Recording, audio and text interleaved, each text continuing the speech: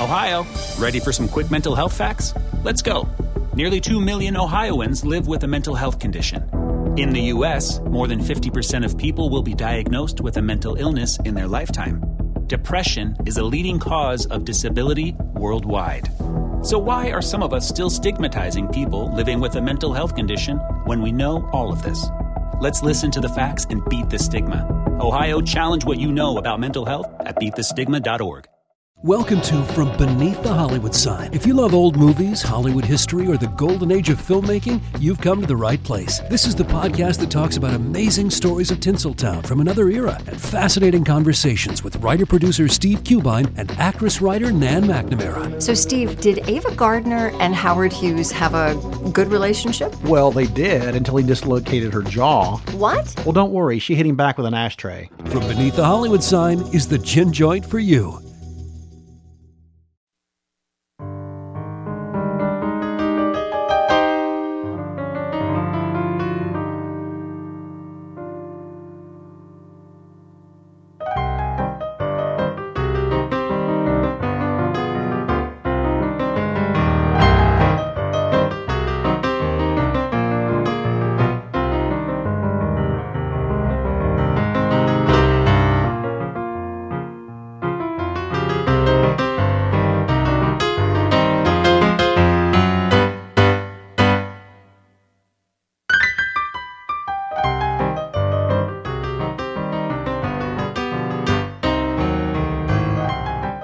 Welcome, everyone, to the Most Notorious Podcast. I'm Eric Rivenis.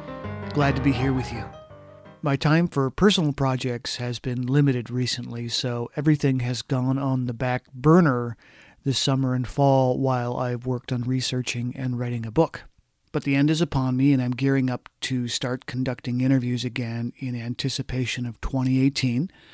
One of the changes for the new year is that I've decided to organize the podcast into seasons. Starting mid-January and lasting until mid-April of 2018, I'll be running episodes of Most Notorious every week. Then in the fall, after a summer break, I'll be back with 3 more months of Most Notorious with week-to-week episodes. So keep subscribed and stay tuned. I've got lots of great true crime history topics coming up. My guest today is Mark Shaw, a former criminal defense attorney and author of over 20 books, including the one we're discussing today, The Reporter Who Knew Too Much, The Mysterious Death of What's My Line star and media icon Dorothy Kilgallen. It's especially topical, as you'll soon hear, because of the recent release of some of the John F. Kennedy assassination files. Thank you for your time today. Oh, you're welcome. Thank you, Eric. So what is it about the story of Dorothy Kilgallen that led you to write a book about her life and death? Well, as an author yourself, you just can't tell sometimes about books. When we're in the creative area and we splice something on the pages there, when we started with no words and then we end up with all these words and you don't really know what you have exactly and whether anybody will give a darn, but that's kind of the case with this one, because I never really intended to write this book, Eric. Like most people, I remember Dorothy Kilgallen as a star panelist on a game show called What's My Line. It was on CBS for 15 years, every Sunday night. 20 million people watched that show, and for those who will recall that show, or many young people who have found out about Dorothy and then gone to the reruns on the internet and all of that, it was kind of an intellectual game show where they brought on contestants, and Dorothy and 3 other panelists would try to guess their unusual occupations. And Dorothy was kind of the star. I have quotes about her calling her kind of like a prosecutor. She played to win. And Dorothy at that time had multiple careers. She had broken the glass ceiling before we even knew about that. She was a college dropout and went through all the wars with gender discrimination and everything, because back then a woman wasn't supposed to be in the back seat of the car. She was supposed to be in the car behind, and Dorothy didn't let that stop her. So she had a column in the New York Journal American called Voice of Broadway that had Oh, some gossip, Broadway stuff, and yet she always touched on crime because she had a real passion for that, covered some criminal trials in New York City and all that. She was on the radio 5 days a week with her husband, a show listened to by millions, and she had covered many of the most famous, really, or infamous trials of the 20th century. Dr. Sam Shepard, that show or that case, people remember, became The Fugitive, the film and the television series. Harrison Ford starred as in that program. She covered the Lindbergh baby kidnapping case, many others, and so she had this other side to her, but I didn't know anything about that. Well, in 2007, I published a book called Melvin Belli, King of the Courtroom. And many people will remember he was probably the most famous lawyer of the 20th century. He represented the Rolling Stones and Tammy Faye Baker and a lot of celebrities. His main client, though, was Mickey Cohen, who was a Los Angeles gangster. And so I knew Mr. Belli in the 80s. I practiced law in his building, and he and I got to be friends. And so when he died, I decided to write this biography, Eric, of him. Well, I learned about Belli's representation of Ruby and his mafia affiliations, and so I got some question marks in my mind about that representation of Ruby, whether it was compromised. He used an insanity defense that didn't make much sense, and Ruby was sentenced to death and all of that. So I wrote the book about Belli, and then I put that aside, and I decided then to write another book called The Poisoned Patriarch, which chronicled my belief that Joe Kennedy, the patriarch of the Kennedy family, was somehow or another connected more to JFK's death than many people thought. And so I went back to the 1960 election, and as you remember, Joe thought that JFK was going to lose that election, and he made a deal with the devil, with the mobsters, Sam Giancana, Carlos Marcello, Santo Trafficante, all these guys, that if they helped him win Chicago and Illinois, then when they got in the White House, they'd leave those guys alone. Well, Bobby Kennedy was appointed Attorney General. I had a primary witness who was right there when that happened, and Bobby went after those guys, and as you know, you can't mess around with those dangerous types, and so in The Poisoned Patriarch, I concluded that basically one of those mobsters, Carlos Marcello, had decided that he couldn't put up with Bobby anymore, and so Bobby was deporting him. Bobby charged him with conspiracy in a New Orleans court, and so my theory there was that what Marcello decided was, look, we can't kill Bobby Kennedy because Jack Kennedy will come after us with everything the government has, so we kill Jack Kennedy, and Bobby Kennedy is powerless, and that's exactly what happened. They never bothered those guys again. So that was it for me. I was done. And yet I'm a curious guy like you are, Eric, and during my research for the Melvin Belli book, I interviewed a doctor friend of Belli's down in San Diego. And we talked about Belli and everything like that, and at some point during that conversation he said, he knew Dorothy Kilgallen. And I said, you mean he was on What's My Line? He said, oh, Mark, you don't know anything about her. And he spilled out all this information that I just gave you about her multiple careers, and he said, I have to tell you, when Dorothy died, Mel said to me, they've killed Dorothy. Now they'll go after Jack Ruby. And I could never get that quote out of my mind. They've killed Dorothy. Now they'll go after Jack Ruby. And that's what triggered my writing this book. So I'd love to step back for just a minute and talk more about Dorothy Kilgallen and her early life. She was really an amazing woman, and it's just a shame that more people don't know who she is. In your book, you compare her in her day to Oprah Winfrey now, a truly iconic female figure. So how did she get started as a reporter? Can I ask you that? Sure. Well, thank you for saying that about Dorothy, because you may have read in the epilogue that I think Dorothy guided me along all the way with this book. I think she chose me to write it. Some people think I'm crazy, but many times when I was going to give up or wanted more information, I felt like Dorothy was just sending me in a certain direction. So I feel like today she's probably listening to this, and she'll appreciate your comment. She was an amazing woman. Ernest Hemingway called her the greatest female writer in the world. The New York Post said she was the most powerful female voice in America. The honors just go on. She was a Pulitzer Prize nominated journalist. Well, how did that happen? This young girl who was born in Chicago, before her father, who was a celebrated journalist in himself, moved the family to New York City. And he worked for the Journal American. It wasn't called that at the time, but Journal American. And Dorothy just, was in his way all the time. She wanted to go down there to the office and all of that. She tried college and she dropped out. So there's an inspirational situation. You don't always need that 4 years of education. And she just became kind of a newsroom brat. Well, finally, her father talked one of the editors into giving her kind of like an internship, we would call it now. And she started in, and at first it didn't work out, and then she started writing these articles, and everybody in the newsroom was just amazing. And especially she liked to go to the local courtrooms. And they let her do that, and so she covered a few trials there and all of that and wrote about them, and she started to get some notoriety a bit.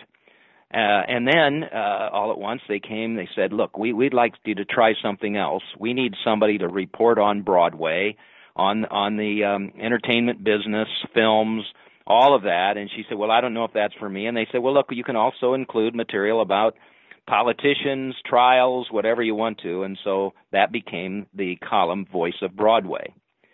Hearst Corporation was the publisher of the Journal American.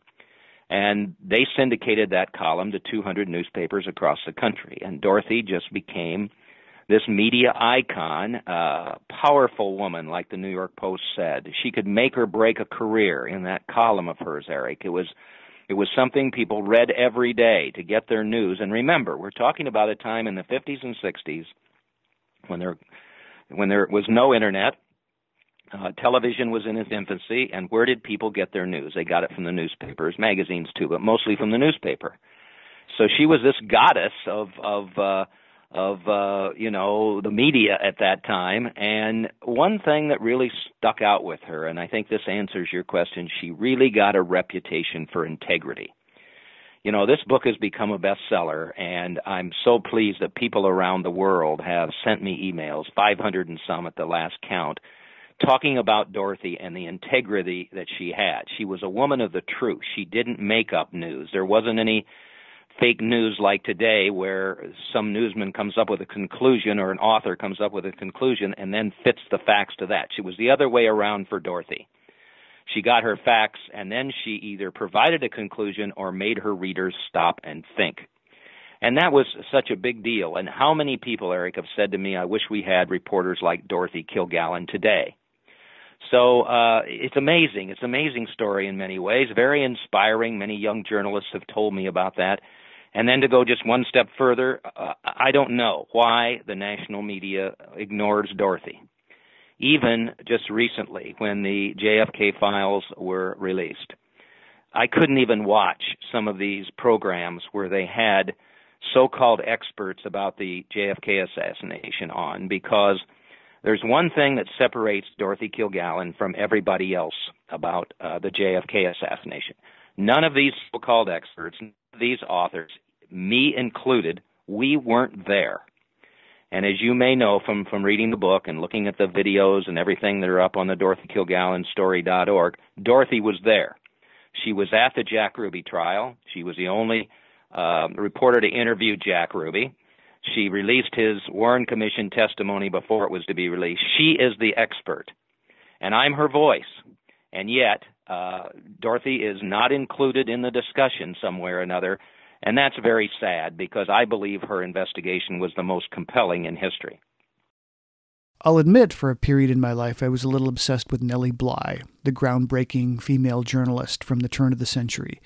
And she wrote an incredible expose after she disguised herself as a mental patient and entered an insane asylum. It's interesting that one of the things Nellie Bly did as a young journalist is to take a trip around the world and document it for her paper. And Dorothy Kilgallen followed in her footsteps, right? Dorothy did. Yes, Dorothy did. Yeah, both of them did. Yes. Yeah, there's another situation, and again, you have to recall there's a great photo of Dorothy. She looks like she's about 15 years old.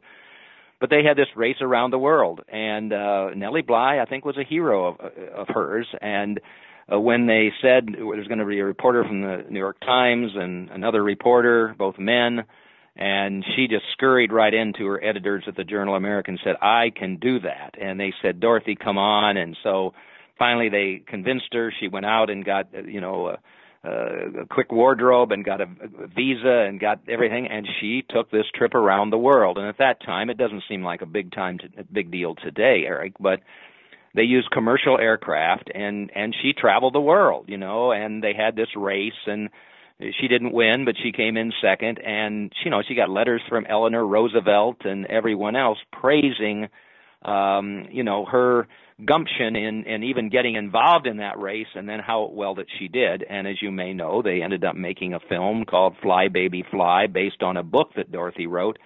And she's still just, I think she's still in her 20s or whatever, and it's just amazing that she was able to accomplish that. But there's some good comparisons there with Nellie Bly. So for a lot of us, our connection to Dorothy Kilgallen is What's My Line? Fortunately, there are a lot of episodes of these shows available on sites like YouTube where we can experience her wit and charm for ourselves. And that television show, even if it was the only thing she'd ever done, would still have been a great legacy. For those who aren't aware of this classic television show, could you explain the premise and what it did for her career? Well, Bob Bach was an assistant producer in the CBS regime, and they somehow or another they saw a show that was kind of like this, and he came up with the idea, and he became a very good friend of Dorothy's, and they decided to do this show. Well, she had some fame through her columns and everything else, so she was kind of a natural, and she became one panelist. Arlene Francis was a Broadway actress of some acclaim and very beautiful, and both she and Dorothy were fashion plates, wearing these Fifth Avenue latest fashions and all of that. And then Bennett Cerf was an interesting addition every week because he was the co-founder of Random House, and that of course plays into Dorothy Kilgallen, because at one point after she had completed a great deal of her JFK assassination investigation, Random House hired her to write a book about what she was finding with the assassination and other matters, called Murder One. So those were the three staples every week. John Charles Daly was the host, and rather staid type of guy. He wasn't he didn't let himself go too much, but every once in a while they could get some good laughter from him. But he kind of ran the show, and then they had a celebrity guest, a guest panelist every week. And that could range from Tony Randall to, there were many people that were on there, Jimmy Durante. There was all kinds of stars from stage and screen who were there. And those four sat there, and then a man or woman would be introduced by John Charles Daly. And in fact, Catherine Stone, who basically was one of the last people to see Dorothy Kilgallen alive, on the last night of her life, for instance, her occupation was she sold dynamite, and so they would bring her out. And then back then it was a big deal. If they didn't, if they got a no from one of their questions, they would give the contestant $5, and they had 10 tries, and then $50, and then they would announce who it was. Every once in a while, they would have a mystery celebrity come on. And the panel would be blindfolded, and they would try to guess who that celebrity was. And so that was another fun part of the show. And it just clicked with everybody. And Dorothy, again, was the kind of the headliner, but all of them contributed to that successful show. She was so popular, and you give a great example of her popularity in your book. When she went to cover some of these famous trials, it wasn't the criminal that was the center of attention, but it was her, wasn't it? Oh, I love the photograph of her on the cover of the book, which she's right at a typewriter there, because that's who Dorothy was, and people can take a look because you'll see all the pearls on her wrists and around her neck, and she's got this, hairdo, and, she's serious as can be. But my real favorite photograph, and again, I would tell people to learn more about Dorothy in the book and everything associated with her, all of the quotes about her columns, the interviews, videotaped interviews with her closest friends, and all of that are up on the DorothyKilgallenStory.org. That's where people can go to learn more about it. But my favorite photograph is up there, and she's at the Dr. Sam Shepard case, and she's standing in the middle of a bevy of reporters, and they are all looking at Dorothy. And that's the kind of respect she had. She kind of, it was interesting too, Eric, you can imagine. Yeah, she had a gossip column on the one hand, and yet she was this revered investigative reporter on the other, and she could mix those two careers and still have the respect of her colleagues. So if people take a look at that photo, they will see the admiration for her that was there. She's just a remarkable woman, and I'm pleased that the book has done so well, and so many people have learned more about her. I'm writing a follow-up book, and I'm going to be able to provide more information about her all across the way with her life, death, all of that. And the paperback just came out this week too with a little more information about Dorothy. But I hope that more people, and I'm going to keep trying, will learn about Dorothy, because I don't think there's anybody that can touch her in being a media icon. She was doing it all, but she loved to be able to cover those trials, that's for sure. Hi, I'm Matt Albers, host of the Pirate History Podcast. The men and women of the golden age of piracy are some of the most infamous and often misunderstood characters in all of human history. You know their names: Captain Morgan, Anne Bonny, Henry Avery, Mary Read, Captain Kidd, Blackbeard. But do you know their stories, their real stories? Every week over on the Pirate History Podcast, we explore the real lives of these pirates. We examine what made these pirates sail the high seas in search of plunder and adventure and revenge. The real stories are a lot more complex and a lot more interesting than the stories most of us have been told. If you'd like to hear the stories of the real men and women who went on the account and sailed under the black flag, join us on the Pirate History Podcast. Some of us love history. Others used to or never did, because history was presented as nothing but the rote memorization of names, dates, and facts. Basically, the story got left out, and that made history kind of suck. My name is Greg Jackson. I'm a university professor with a PhD in history, and bringing history to life is my passion. That's why I created my podcast, History That Doesn't Suck. I want to teach you everything you need to know about U.S. history, but I do so through stories. Let me tell you about George Washington begging his men not to mutiny against Congress, Clara Barton saving Union soldiers amid enemy fire, enslaved Frederick Douglass risking his life for liberty, and about so many other figures as their real experiences make industrialization, social movements, and even congressional debates and tax policy come to life. Subscribe to History That Doesn't Suck today, and join me, Professor Greg Jackson, every other week for a new episode, where I'd like to tell you a story.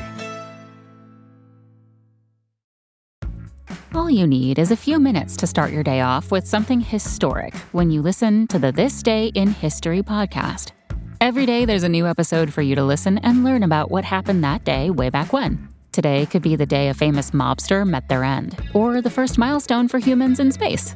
Who knows what history today holds? Find out when you listen and subscribe to This Day in History wherever you get your podcasts. That's This Day in History wherever you get your podcasts. And judges would actually call her into their chambers for autographs. Oh yes, and you could take the judge in the Jack Ruby trial. I mean, he's the one who when she got there, she was hanging around with Melvin Belli and his co-counsel Joe Tannehill, and of course on the website there you can learn about how the interviews came up with Jack Ruby, the only ones he ever gave to a reporter there at that trial. But the judge, first thing he did is call her into his chambers and get her to stand there with him for a photograph. But the most compelling one about that is at the Sam Shepard case. And as people may remember, he was a noted surgeon, I believe, and his wife died at their home, and he was supposed to have killed her.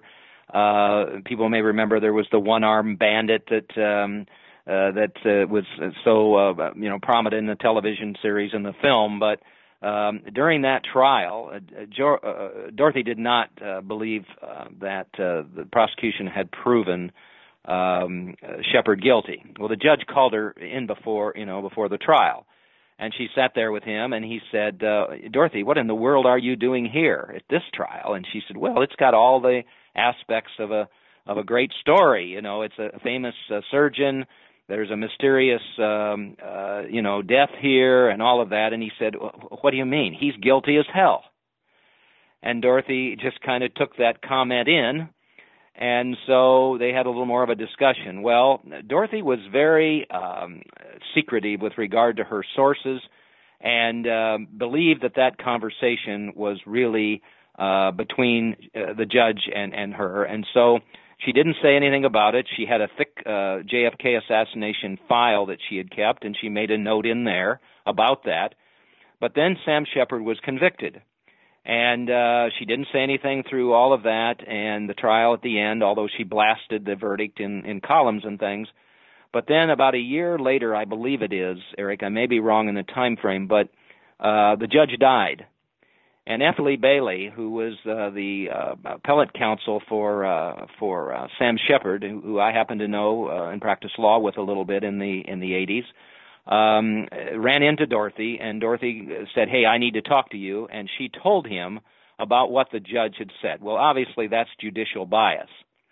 And Lee Bailey, admits, of course, that when they filed the appeal with the Supreme Court, and Dorothy's comments were in there about what the judge said, that was the compelling reason why the conviction was overturned. Now, later, Shepard was acquitted of the murder, but you can imagine then the power that she had there.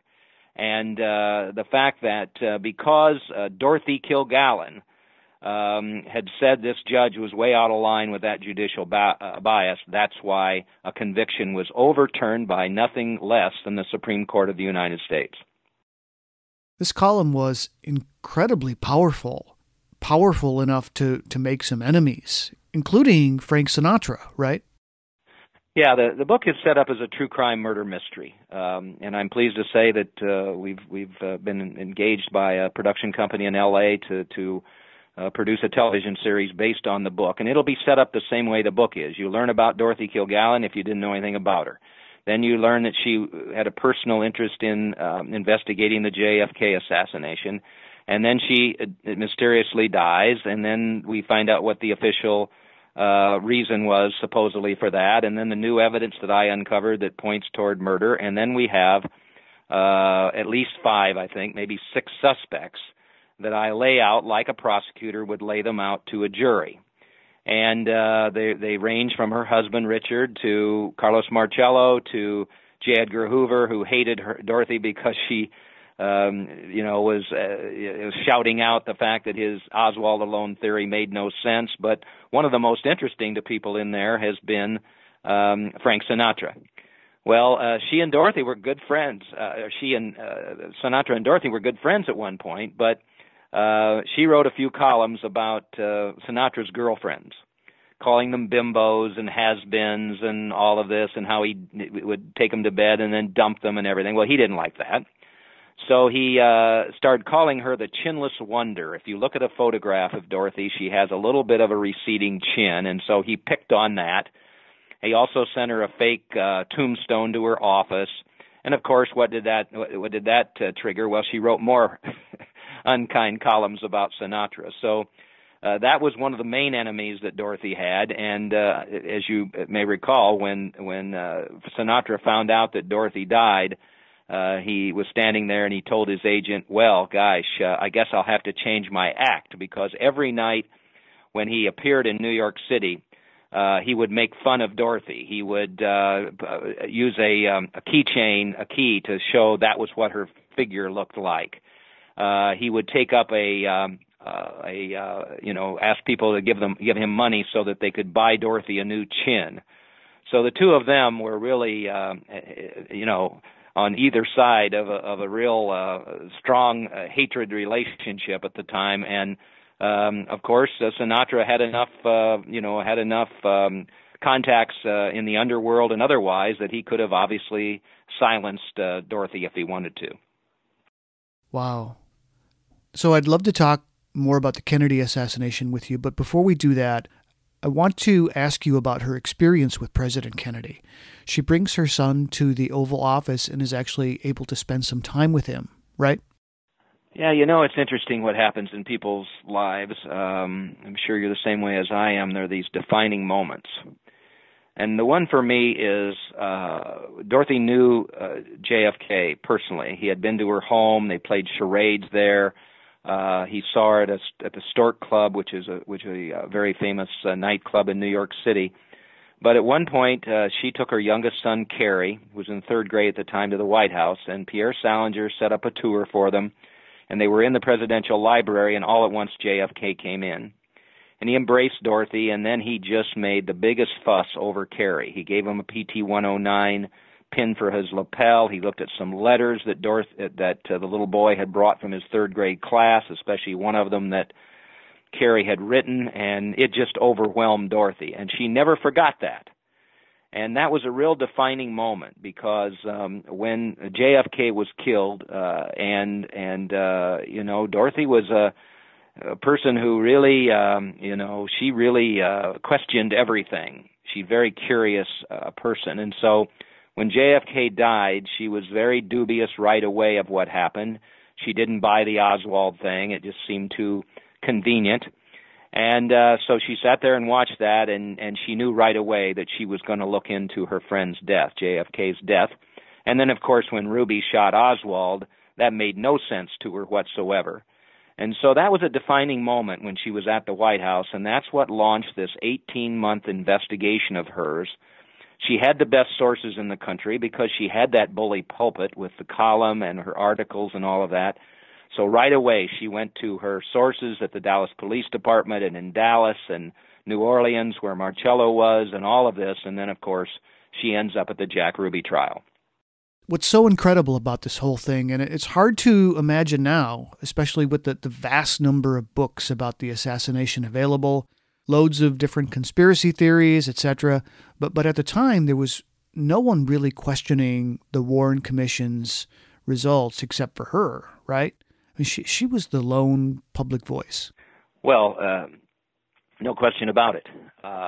She just didn't buy all that. Hoover was out there shouting Oswald alone, Oswald alone. And so, and people have asked me why. Well, here's why. He was a smart man. He was trying to protect himself. If it's a nut like Oswald, then nobody could have prevented it. But if it's anybody in the government or in the mafia or anything else, then he can have responsibility.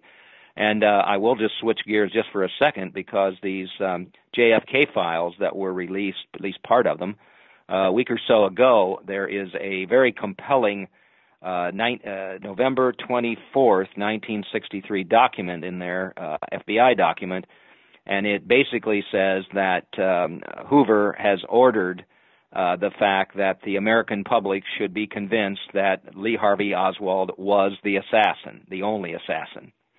And that was his program. That was what Hoover was shouting out. Well, here comes along Dorothy Kilgallen. 7 days after JFK was died, she writes this column, and you can read it on the DorothyKilgallenStory.org, The Oswald File Must Not Close. And she just goes through all of this about how little sense any of that makes. And then she just continues writing all these articles scathing articles, questioning everything that's going on. And she has the best information of anybody out there, and nobody else is going in the direction that Dorothy is because Hoover has sent all of the journalists, anybody, an American public, everybody in the world on the Oswald alone trail, which Dorothy believed was a dead end, as I do, because Oswald's too confusing. There's too many speculation possibilities out there and everything else. So she didn't focus on Oswald. She focused on Jack Ruby, and that's why she got those 2 interviews with him.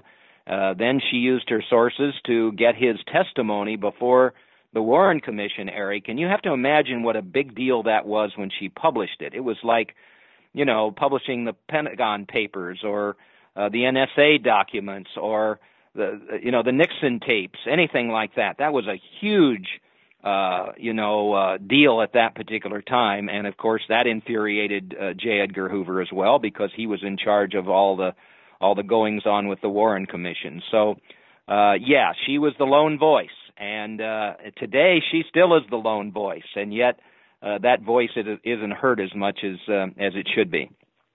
She was there when Jack Ruby murdered Lee Harvey Oswald, wasn't she? No, she wasn't there in Dallas on that particular day, but she was there shortly thereafter, because that made no sense to her whatsoever.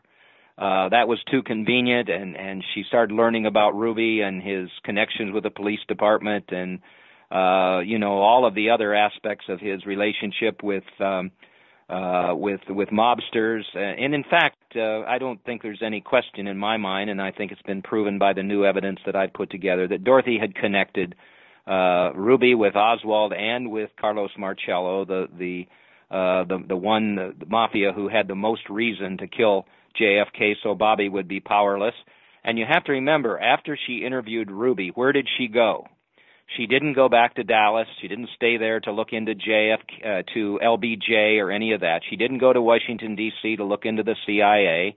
She went to New Orleans, a trip that she talked to about her two hairdressers, her closest friends, who their videotaped interviews are on the DorothyKilgallenStory.org. She told one of them, "I'm afraid for my life and my family." She told the other one, "If the wrong people knew what I know about the JFK assassination, it would cost me my life." And this is shortly after she was in New Orleans. So Dorothy, I believe, really felt like the JFK assassination was a mafia hit start to finish. The motive was there for Marcello to do this. His empire stretched from New Orleans to Dallas. I mean, she had it all figured out. There was no real conspiracy in her mind. It was just, hey, here's a common sense mafia hit. You get to a point where you've got to get rid of somebody who's persecuting you, or at least you think he is, so you kill JFK so Bobby is powerless. And that's what Dorothy was going to write in her book for Random House. She was completing that book when she was found dead in her Manhattan townhouse on November 8th, 1965. So I'd appreciate it if you could talk about the last hours of her life. What happened and how she was eventually found? Well, you have to think, after she was in New Orleans, she was going again. She had found some information there. She'd found a source, and so she was getting ready to go back there.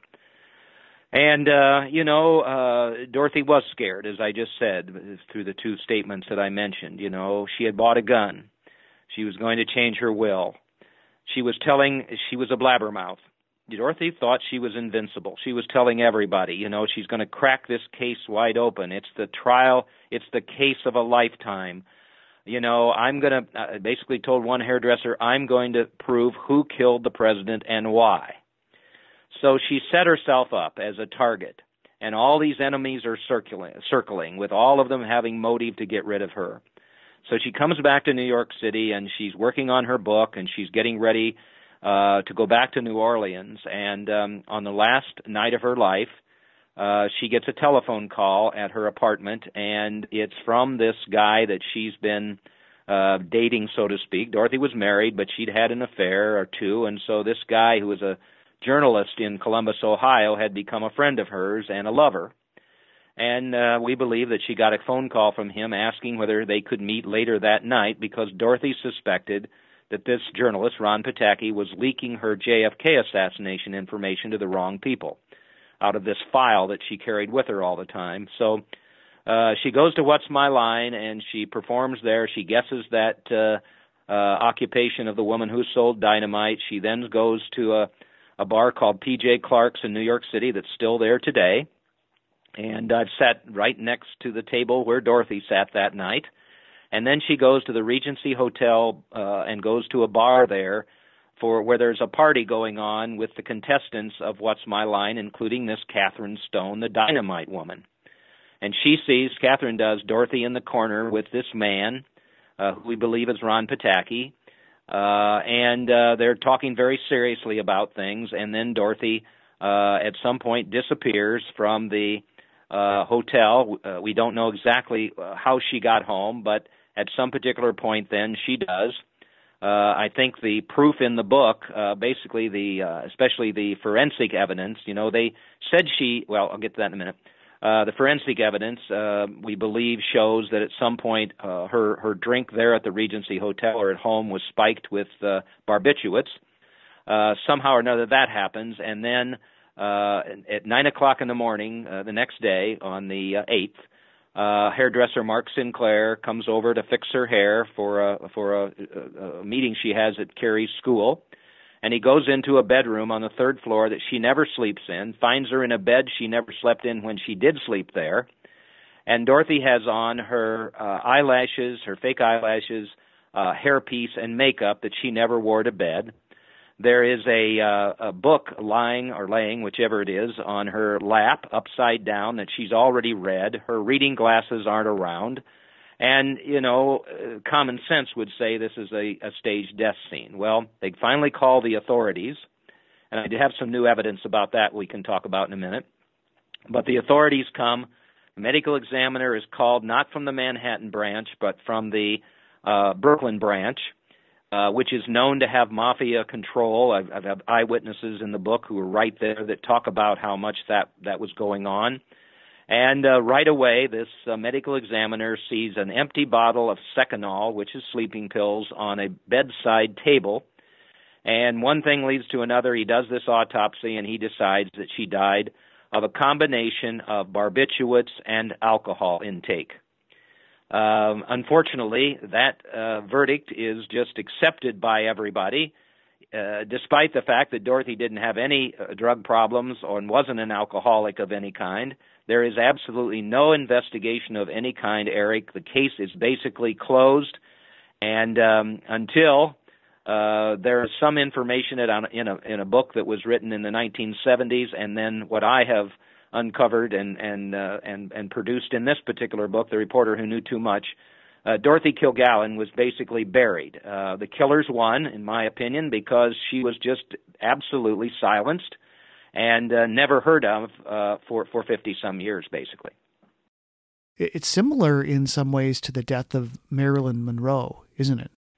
There are those similarities. There's some differences, but there are similarities. The problem with the investigations into Marilyn Monroe's death, and I don't believe there's any connection between the two that I have discovered. I'm a big primary source guy like you are. I want to get the truth right from the person, not 5 people who say somebody said something. And that's kind of what happens with Marilyn's case. The investigators came there. They botched the crime scene. Plus, there isn't a lot of primary source evidence about her movements during the last days of her life. There is some new information in the JFK files about her romance with Bobby Kennedy, but again, that's kind of speculation. With Dorothy, you've got these people who were there, the 2 hairdressers.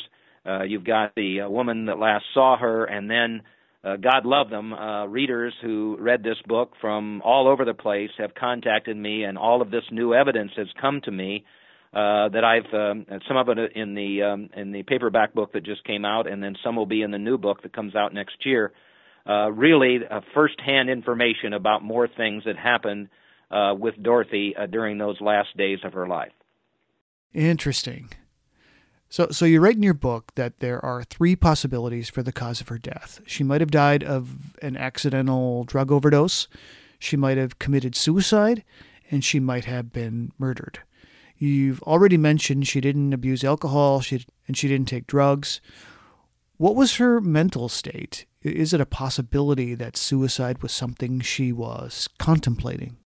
Well, Dorothy was Catholic, and most people have said that wouldn't have happened because of the religious ban on that kind of thing.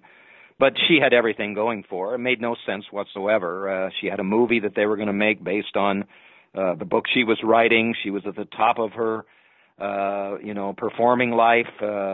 She was, What's My Line was still a huge hit, the radio show. She just had everything going for her.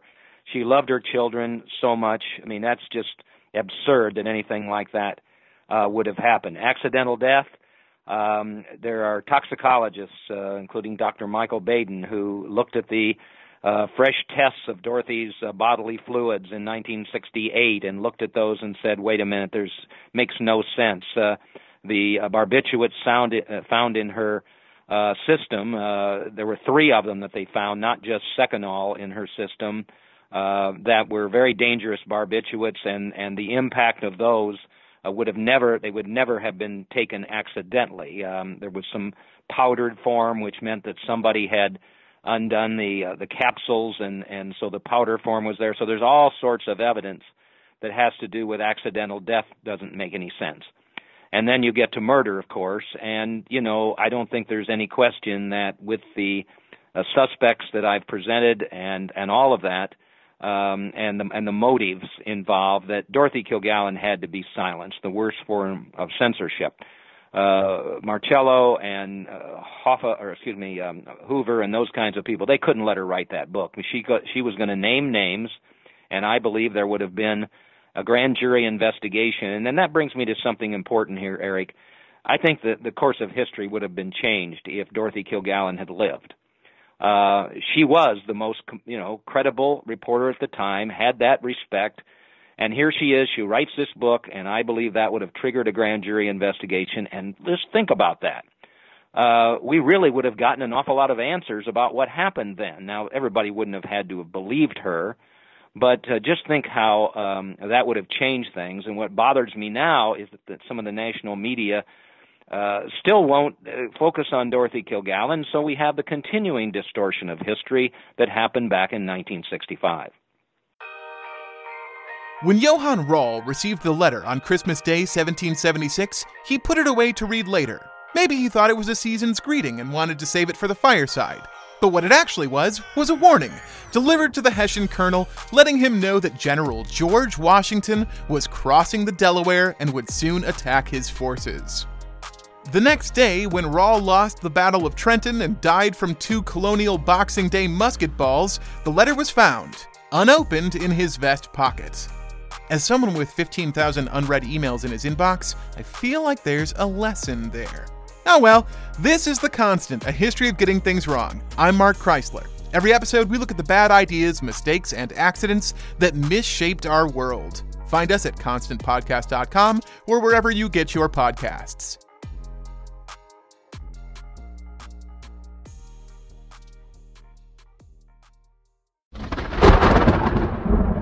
The storm broke in Chattanooga one night in 1906 when a young woman was the victim of a violent crime. From that moment, the city knew no peace for 4 furious years. At the center of the storm was the notorious inmate Dave Edwards, who was awaiting trial on murder charges. After a high-profile case threatened to go cold, the desperate county sheriff did the unthinkable by freeing Dave Edwards from jail and deputizing him to track down the fugitive. Grievous Deeds, 4 Years of Fury in Chattanooga, Tennessee, written by Kimberly Tilley, narrated by Samuel Burst, is the most amazing true crime story you've never heard. Listen to Grievous Deeds, the audiobook, available on Audible, iTunes, and Amazon. Everybody shush! William Shatner has something to say. Cat and Jethro, Box of Oddities. What do you do when the woman you love dies?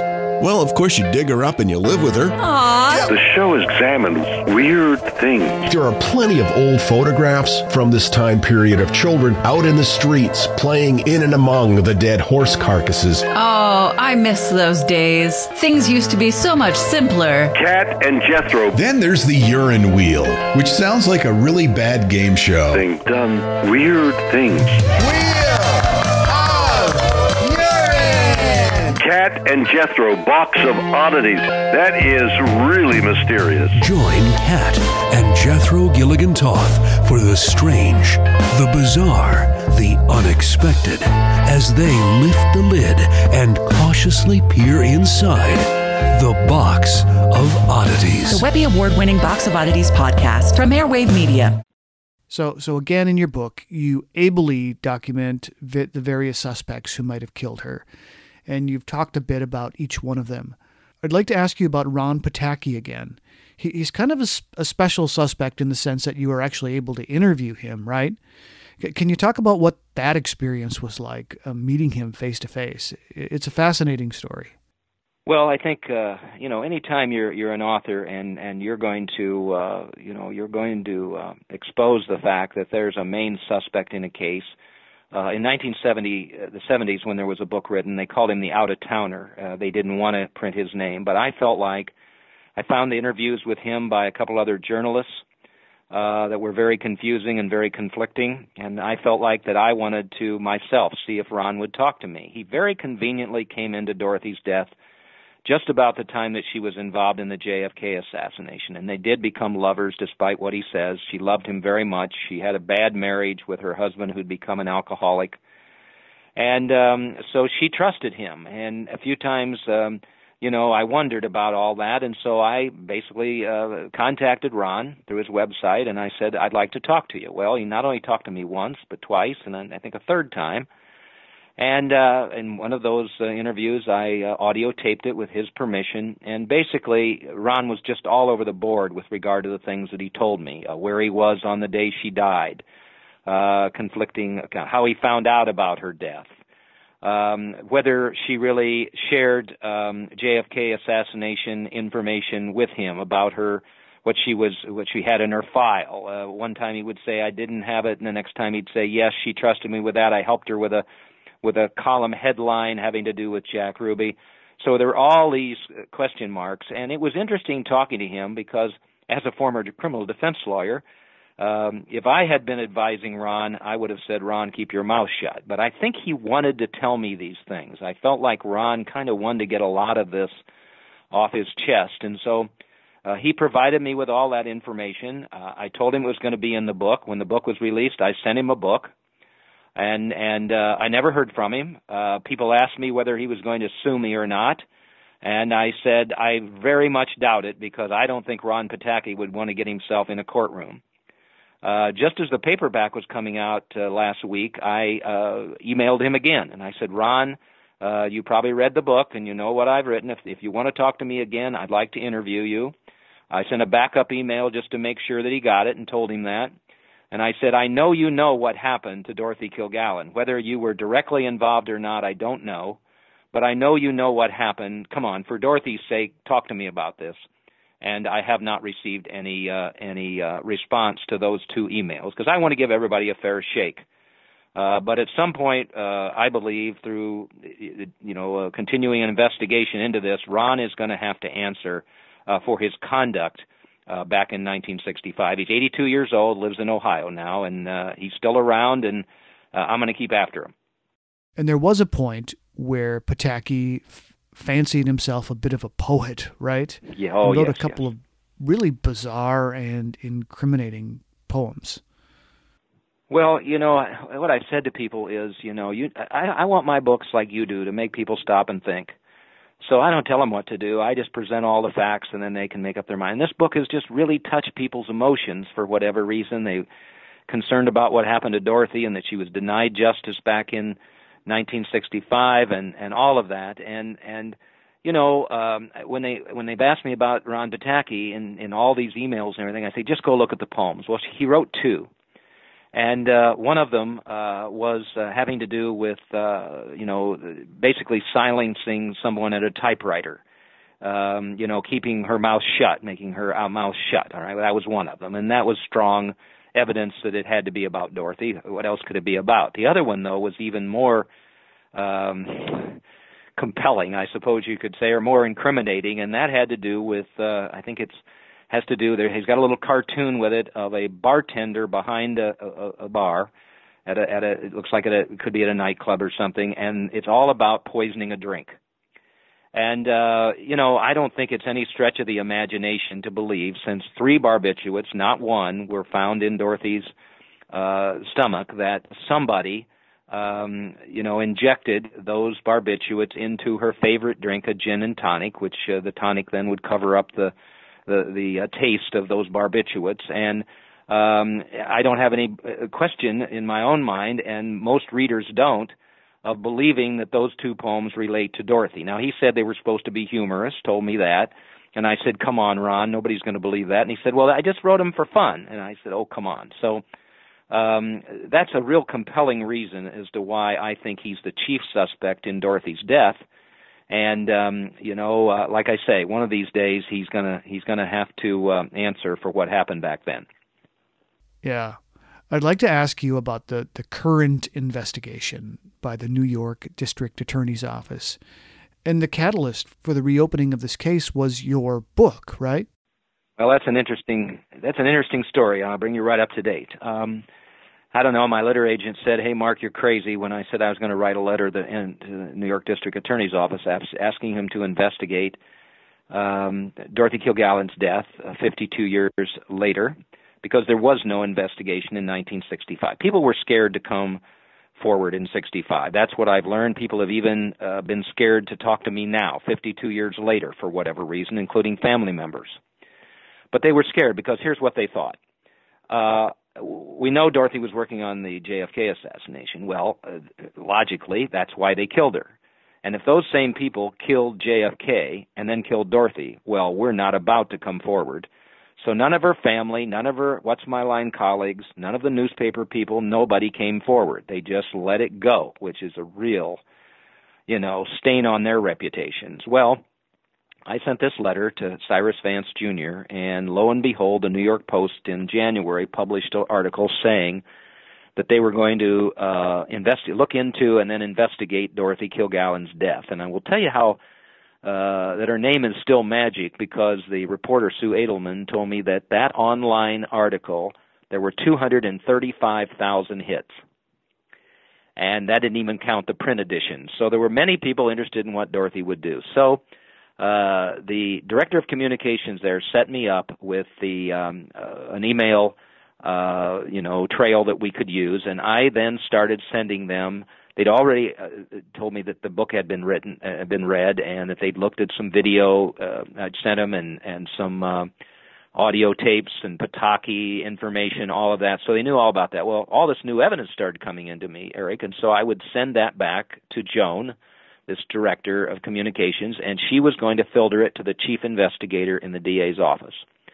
That went on for January, February, all the way down until June, when I was making a trip to New York City because I had located Dorothy Kilgallen's butler, James Clement's daughter, Brenda, and I could never find her before I wrote the book. So I said, I want to talk to the assistant district attorney involved in Dorothy's death and the chief investigator. And Joan finally set up a meeting, and on June 2nd of this year, I sat with the detective Richard Ramos, former homicide detective, assigned to Dorothy's case. And he was just overflowing with how pleased he was to be involved in the case, and called Dorothy a victim, and he'd already sent out subpoenas, and he'd read my book, and he'd looked at all the videos at the DorothyKilgallenStory.org. He was convinced she was the reporter who knew too much, and he was so excited, and I gave him a 22-page evidence report with 25 witnesses in there that needed to be interviewed, all of these documents now that I knew existed through some research that I had. He was just ecstatic, and everything then went forward with June, July, and August. He and I became email buddies, and how appreciative he was of all the work I was doing and all these other kind of things that were going on. So we get to August, and he tells me that he wants to have a telephone conversation with me and the assistant district attorney, Gene Hurley, and to update the investigation. And so we have this telephone call, and I'm expecting them to tell me, I'm hoping that they're going to say, look, we've really looked into this thoroughly, we've really gone forward, and we believe that, yes, Dorothy Kilgallen was killed. We can't tell maybe who did it, but at least we know that. So I'm expecting that news, and then I hear this Gene Hurley say, listen, Mark, we find no evidence that Dorothy was harmed by the actions of another. And I said, what? And he said, yes. And I said, well, listen, who have you interviewed? I can't tell you that. Well, did you talk to Ron Patak? I can't tell you that. 4, 5, 6 times. I can't tell you that. At one point, he finally said to me, Mr. Shaw, I can't argue with this. We're gonna stop the investigation, and we're not going any further with it. And in fact, we can't tell who did it. And I said, what? I said, you just told me that she wasn't harmed by anybody, and now you're telling me you can't tell who did it. Those two comments don't make any sense. And he said, listen, we're going to close the investigation, and then abruptly the conversation was over. So I heard that news, and again, I'm a curious person like you are and suspicious too, and so I got to thinking, was this really, because he said it was a really thorough investigation. I thought, I wonder if they talked to any of these witnesses. So I sent out 4 or 5 emails to very critical witnesses. One, Eric, who had been at a 1970s dinner where Dorothy's daughter Jill was, and said that Jill had told the people there, my mother was murdered. I had a confirmation of that from Kilgallen's butler's daughter. There were other witnesses in there that really, a toxicologist at the medical examiner's office, they wrote me right back and said we'd never been contacted. I looked at all of the witnesses I had given them. I can only find one that they interviewed. So I just decided to write another letter to Cyrus Vance Jr. and say, look, this was not in any way a thorough investigation. It has denied Dorothy justice again. Do something about this. You know that this was a false statement that was made regarding this investigation because they had told the New York Post, who published a small short article about it. This is all denying Dorothy the justice that she deserves again. And I didn't get any answer to that, so I did the only thing that I could do, and that was file a Freedom of Information request, asking for all the witness statements and documents, knowing that they don't really have any witness statements in my belief, but trying to pin them down as to what happened. Well, that was denied.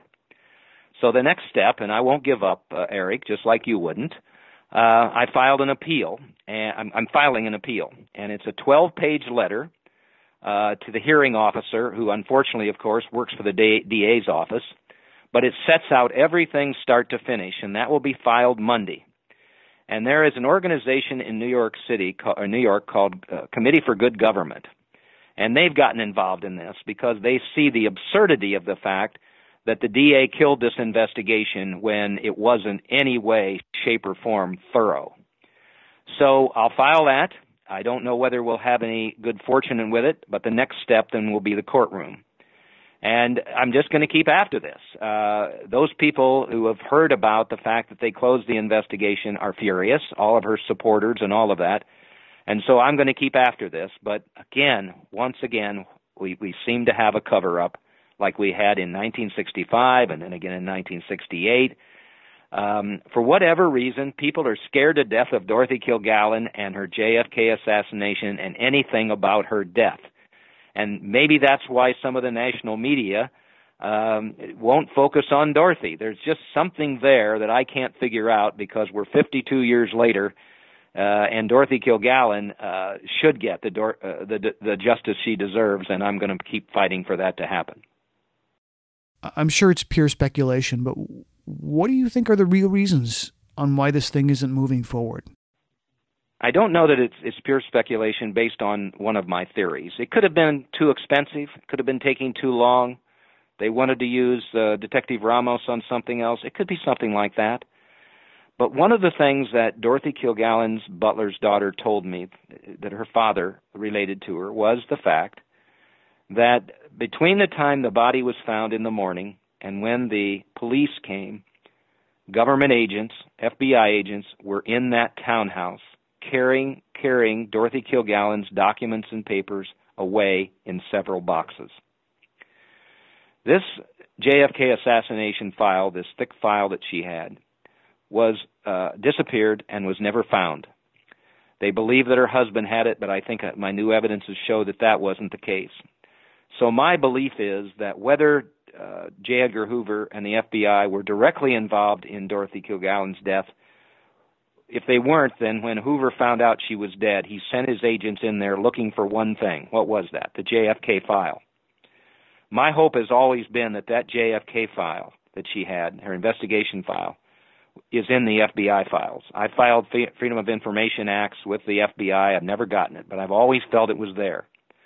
So whether it was corruption among the New York Police Department, the medical examiner's office, or the fact that the FBI could put pressure on the DA's office somewhere or another to not release any of those documents, I have a feeling that's what's behind this. And it's not speculation, because they were aware of all this evidence, including, the Butler daughters telling me about the FBI being there. So the mystery just continues. It's the mysterious death of Dorothy Kilgallen. Well, it just continues on because now this has happened. And we'll see what happens with the appeal, but I guarantee you every single thing that I put in this appeal letter, I've got all the emails from Detective Ramos and from the Director of Communication at the DA's office.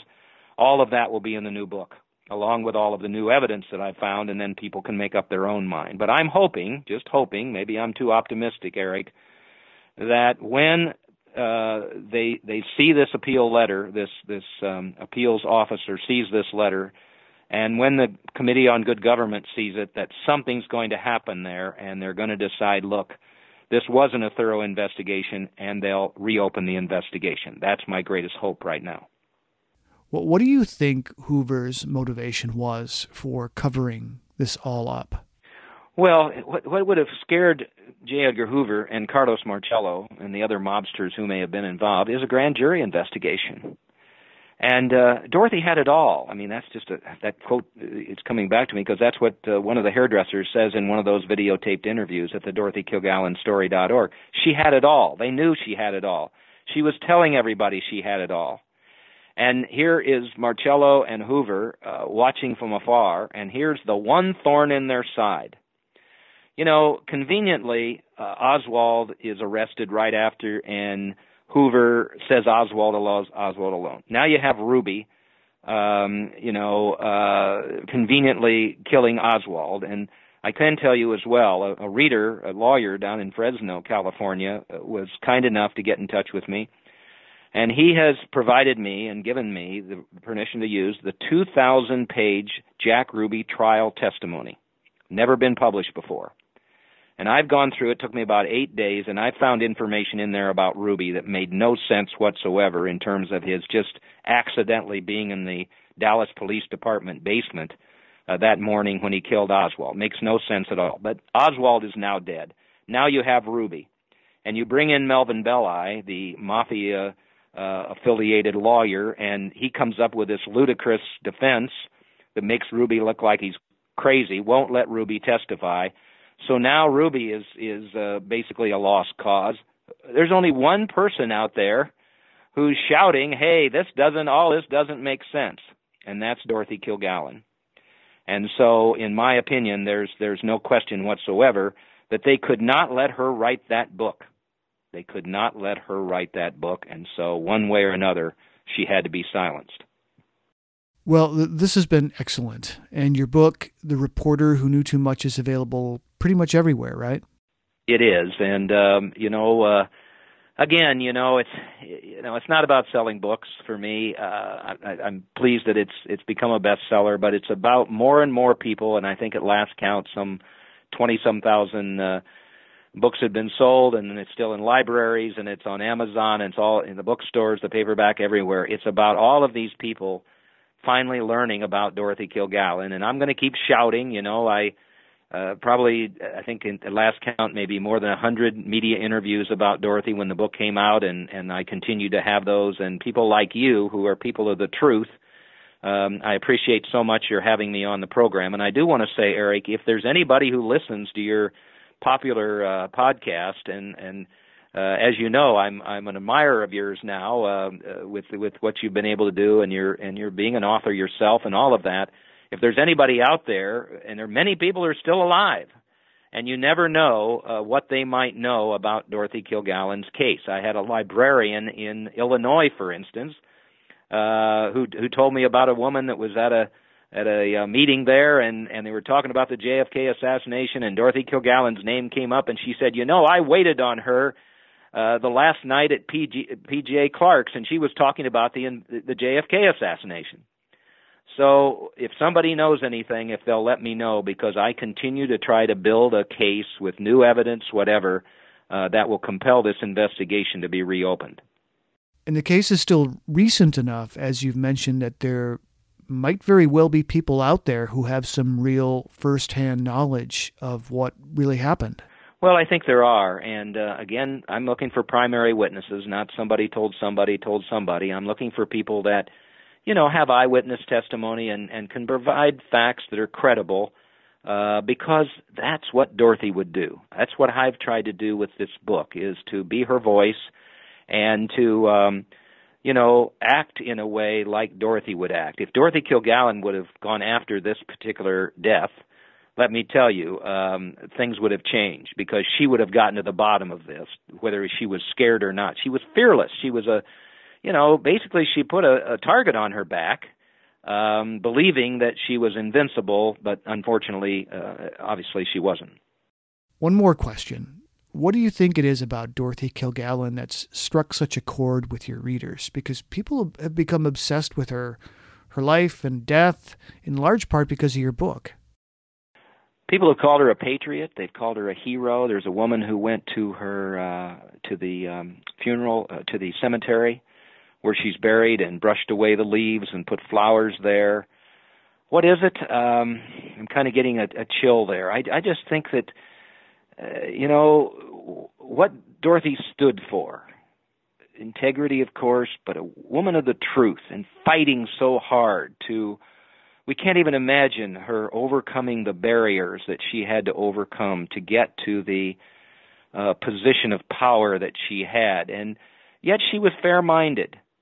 With somebody like Sinatra, she was tough on him, but there are some later columns where she praised his abilities, his skill, his gifts as a singer. She was fair-minded. And the other thing I would say, Dorothy would have never been interested in any fake news. She would have abhorred that. Today, that happens so much, unfortunately, Eric, and Dorothy wasn't like that. So I would sum it all up in one word: respect. Well, this has been great. Thank you so much for your time. Thank you. I appreciate it very much. My guest again has been Mark Shaw, author of The Reporter Who Knew Too Much, The Mysterious Death of What's My Line TV star and media icon Dorothy Kilgallen. This has been another episode of the Most Notorious Podcast, broadcasting to every dark and cobwebbed corner of the world. I'm Eric Rivenes, and have a safe tomorrow.